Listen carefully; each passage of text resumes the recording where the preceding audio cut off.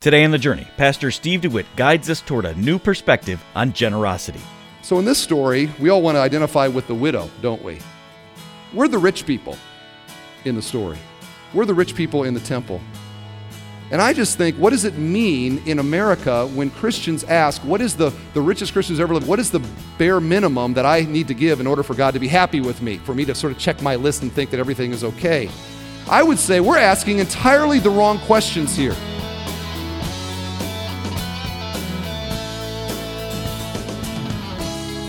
As children, we often give freely and cheerfully, sharing our toys and goodies without hesitation. But as we grow older, the act of giving often becomes more measured and cautious.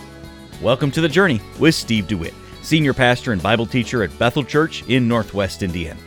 Today, Pastor Steve explains what it means to live a generous life as born-again children of God. You can listen to this message and others from our Living a Generous Life series online at thejourney.fm. Now here's Pastor Steve.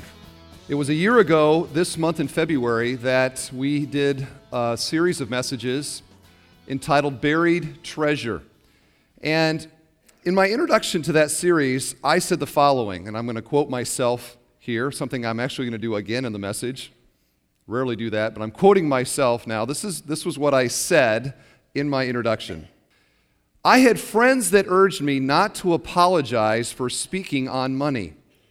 They were afraid I would cave in to what people who love money would think if I should bring the scriptures to bear upon the subject. Why should a Bible-believing church apologize for talking about any biblical subject?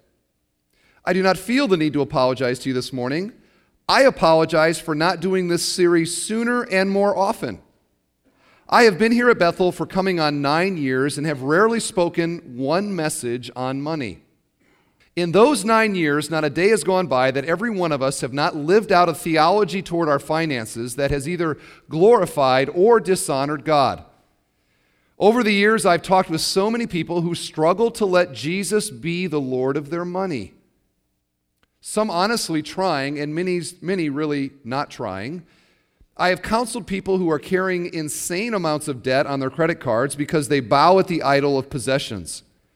Others are making financial decisions that force them to live lifestyles without generosity to God or others. I have talked with Christians who try to justify gambling as legitimate entertainment. All this time, new people were being added to the kingdom of God and added to this church without good teaching on this critical subject. Young people, like wet cement, have been forming financial habits in their lives that may or may not be honoring to the Lord.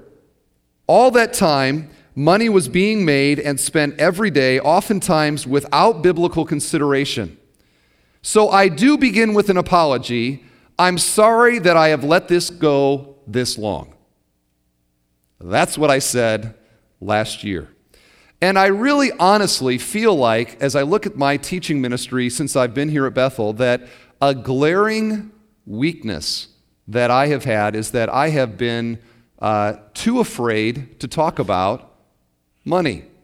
And so we did this whole Buried Treasures series that was, I think there was only 4 or 5 messages, something like that on it.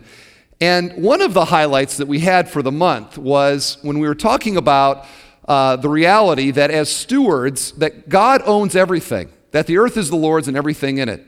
And that includes my money and my house and my car and my bank account and my IRA and my pension and on and on. That's God's too. And so one thing that we did to kind of drive that point home is that at the end of the message, I said, we're going to do something now that I guarantee you've never done before. We're going to have a reverse offering. And I said, we've got a $10 bill that we're going to give to every household in this church. And that day, we gave away thousands of dollars in $10 bills and challenged every one of you to take that $10, to see it as God's $10, and to see what you could do for the kingdom of God with it. Well, from that flowed all these amazing stories of how people took the $10 and they did this, and they talked to that friend, and they prayed about it, and the Lord opened up opportunities for them, and those $10 became hundreds of dollars, sometimes thousands of dollars, and that money was given to missions and camps and neighbors and widows and on, and it was really quite a fun thing, I thought, didn't you? Yeah, it was good. And one guy told me this. He said, you know what? He said, Pastor Steve, that $10 was the heaviest bill in my wallet, he said. So heavy, it was God's $10. And that was a guy that was getting the point. Of course, the point wasn't that, hey, here's $10, see what you can do with it. It was that we need to look at every $10 bill or other denomination as being God's as well. They're all heavy in that sense because we are stewards of what God has given to us. So God really seemed to bless that series in many people's lives. I heard many stories about things that have happened from that, and it's been a really good thing. And so I just have decided that every February, I'm going to do a message or two on this subject as a way of keeping this before us. It's been a year now since we addressed it. So we're taking a little break from James, and we're going to take a look at a famous story. Now, it is my personal observation, pastoral observation as well, that of all the areas that we have in our life, of all the categories that we have in our faith, that we must, as Christians, surrender to the Lordship of Jesus Christ, by far the hardest one, it seems to me to be, is the whole area of our money. And we have so many Christians that go to church. Churches are filled with these kind of Christians. They want to know that they're right with God, and so they have a mental checklist. They look themselves in the mirror and they say, okay, did you go to church this week? I did. Check. Did you read your Bible at some point this week? I did. Check. Did you pray at key times throughout the week? I did. Check. And they look at themselves in the mirror and they say, everything must be good with God. God must look at me and think everything is great. And those same people will go to church and live their lives year after year and will not honor the Lord with their money. But they think everything is okay with God because in all the other categories, they're okay with it. But in this one area, maybe not. So, what does God think about that? Wouldn't it be interesting to know that, honestly? Wouldn't you love to say, hey, God, how am I doing? Like, give me a little checkup. How am I doing? What areas do I need to improve on? And what do you think about me? Or think of this. Imagine, we just got done taking the offering. Imagine that as we took the offering, we went really slow with it. And that God himself was sitting here. And as you did whatever you did today, that you looked at the face of God. And God was either doing this or was doing this. How would that change the offering time? I think we'd all be a little nervous, wouldn't we?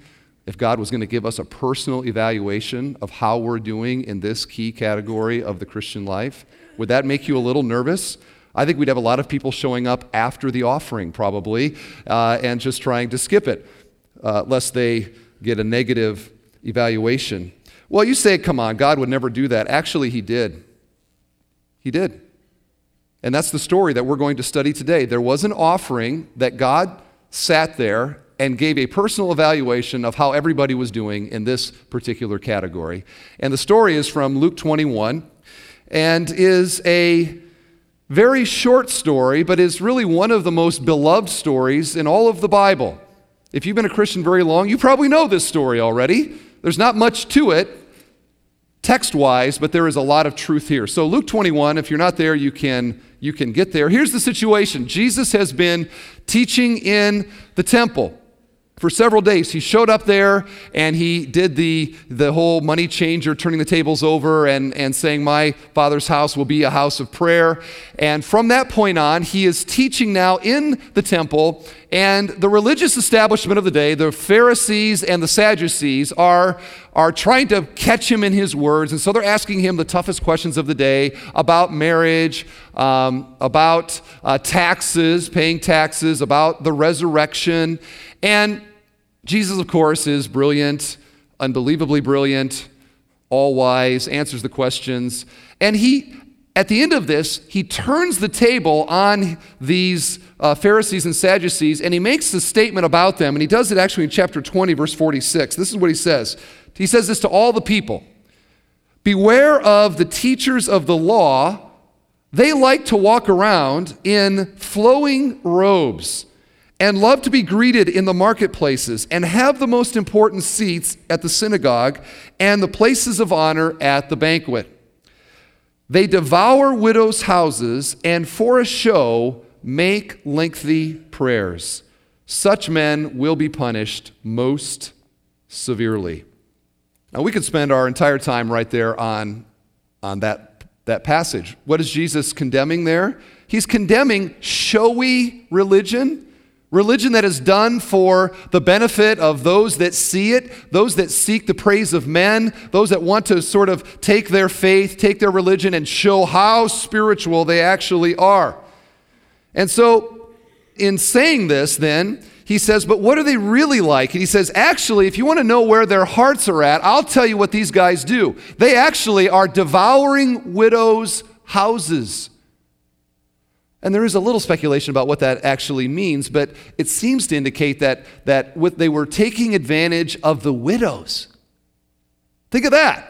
And we just got done studying in James, of course, that what you do to people that have nothing to offer you is the final statement of how real your faith is. And so, like, the worst thing that you could do would be to take advantage of somebody who is helpless, like a widow. And yet these guys were somehow financially taking advantage of them or whatever it was. They were devouring widows' houses. In other words, this is as bad as it gets. They've got flowing gowns. They have the seats of honor in the synagogue. But behind the scenes, they are full of greed. These are not godly men. They're not worthy of praise. He actually says they will be punished most severely. How'd you like to have that statement said by Jesus about you? I wouldn't like that at all. And it can make you think about, where's Caiaphas today? What's his experience? Not good. Not good at all. So he looks at their hearts and he says, they're a sham. They're a show. They're a bunch of fakes. They're a bunch of hypocrites. They appear to be godly. They want you to think that they're super spiritual, but they're not. And what Luke does here is he arranges his gospel so that the story that comes on the heels of the showy religion of the Pharisees is the classic example of what a truly authentic faith would look like. And we get to chapter 21, this very little brief story, so wonderful in its truth. Here's what he says. This is 21 verse 1. As he looked up, Jesus saw the rich putting their gifts into the treasury. Stop there. Let's talk context. What's going on here? Well, again, Jesus is in the temple. And this temple was known as Herod's temple. There were 3 temples that were built on the Temple Mount: Solomon, Cyrus, and then King Herod in the first century built this temple. 40 years to build this temple. It was a magnificent structure. Just to kind of give you a little idea, I pulled this picture down. I don't know if you can see it or not, but here you have the temple. Here's actually where the sacrifices were made. It was in here, but they had this whole superstructure here with this great big courtyard here. And this was known as the Court of Women. Okay? And this, I hate to say this, but this is as far as women were allowed. That's not politically correct, but that's the way that it was. Okay? Read your Bibles. And take it up with God someday. And in this area is where, obviously, men and women would gather here. It was known as the Court of Women. And this was the area where the people would come to give their offerings to God. And so they had, all around this courtyard, they had these trumpet-shaped offering boxes. Okay? Trumpet-shaped offering boxes where people would go and they would drop their money into the box.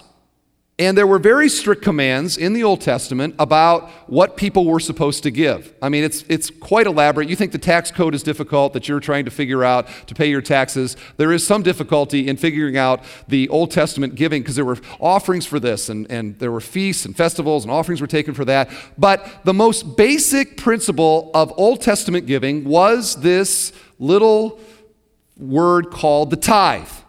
Okay, the tithe. It's Hebrew for tenth.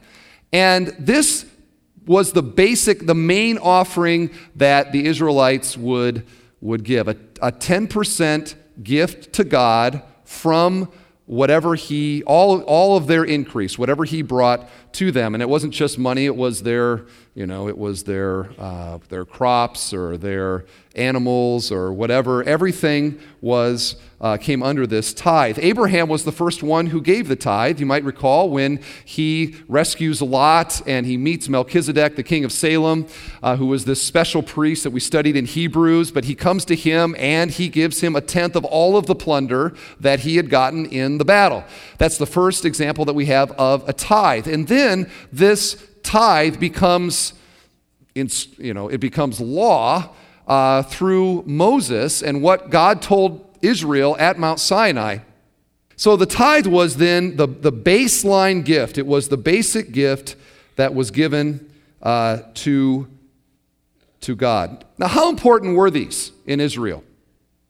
Well, they were very important, and they are helpful in indicating the spiritual vitality of the people. If you read the story of Israel, what you'll find is that when spiritual vitality is high, and when people are excited about God and they're loving him and they're pursuing him and they're obeying him, generosity was also a part of it. Famous example of this is when they were putting the first tabernacle together, and Moses said, let's take up an offering through Israel, and you can give your earrings and you can give your gold and all of that, and all of this will be dedicated to the tabernacle. And the people, their hearts were open to it, and part of that was because they just got done with the whole thing that happened with the golden calf, and so they were repentant and they were once again wanting to follow the Lord, and so they gave generously, so generously that Moses said, okay, stop. We have way more than we could ever use. Stop. And that's the last time a spiritual leader has ever said that, but he did say that. So there's an example. God's people are excited and they are generous. The opposite is also true, though. Whenever in Israel there was a low spiritual ebb, there was also a lack of generosity to God by the people. Classic example is what's going on at the time of Malachi. And in Malachi chapter 1, God basically rebukes the people because they were bringing to him to offer offerings of their lame animals, their sick animals. Okay, so they were legalistically following the letter of the law, but not the spirit of the law. They weren't giving their best, they were giving their worst. And he basically says, would your governor accept those? Just keep them at home and quit offering. I'm sick of you.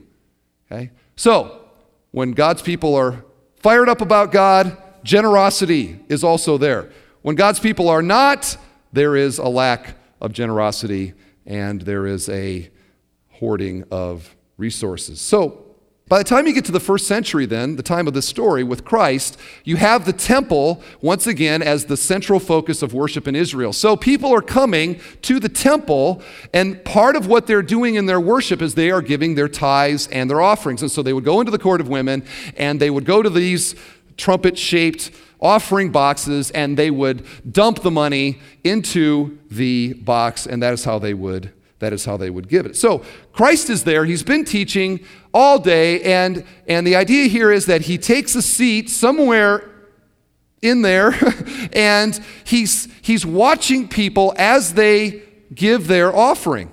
And from this position, the text says that he notices the rich who are putting their gifts into the temple treasury. Now, what advantage does Jesus have in that moment over the disciples and frankly over everybody else that was there? Well, as the Son of God, he knew more, didn't he? He knew more about every person that was coming to give that day. He knew who they were. He had formed them in their mother's womb. David says, he is the creator. He knows them just like he knows us. He knew every hair on their head. He knew their name. And when it came to their giving, he also knew their entire situation. And so he sees the rich coming and putting their gifts into the offering. And apparently these were large gifts. And here's why they appeared to be large gifts. It's because in that day they didn't have direct deposit. You couldn't put it on your credit card. You couldn't just send the check online to the temple. There was none of that. In fact, they didn't have checks either. They had coins as their currency. And so to give a large gift, it took a lot of coins to do that. It's much like our missionary Scott Staub. I remember when I was out there, he was explaining about how inflation has just created these insane situations when you go to buy something, because the value of their currency has been so devalued, it takes a ton of their currency to buy it, and they don't take checks and all that. So when you go to buy a refrigerator in Romania, you've got to take like a suitcase of cash to buy the refrigerator. If you want to buy a car, you got to pull back. There's a truckload of bills that you've got to pull up, and here's the money, stacks of bills. Here's the money to buy the car. Because it's worth so little, it takes a lot to do that. And so in Israel then, you have a situation where in order to give a large gift, it required a lot of coins. And so you have these rich people who have these big bags of coins that are obviously apparent to everybody that's watching, and they're coming up and they are dropping their gifts into the boxes. Mark actually says that they were throwing their bags into the boxes. Now, why do you suppose they would throw their bags of money into the boxes?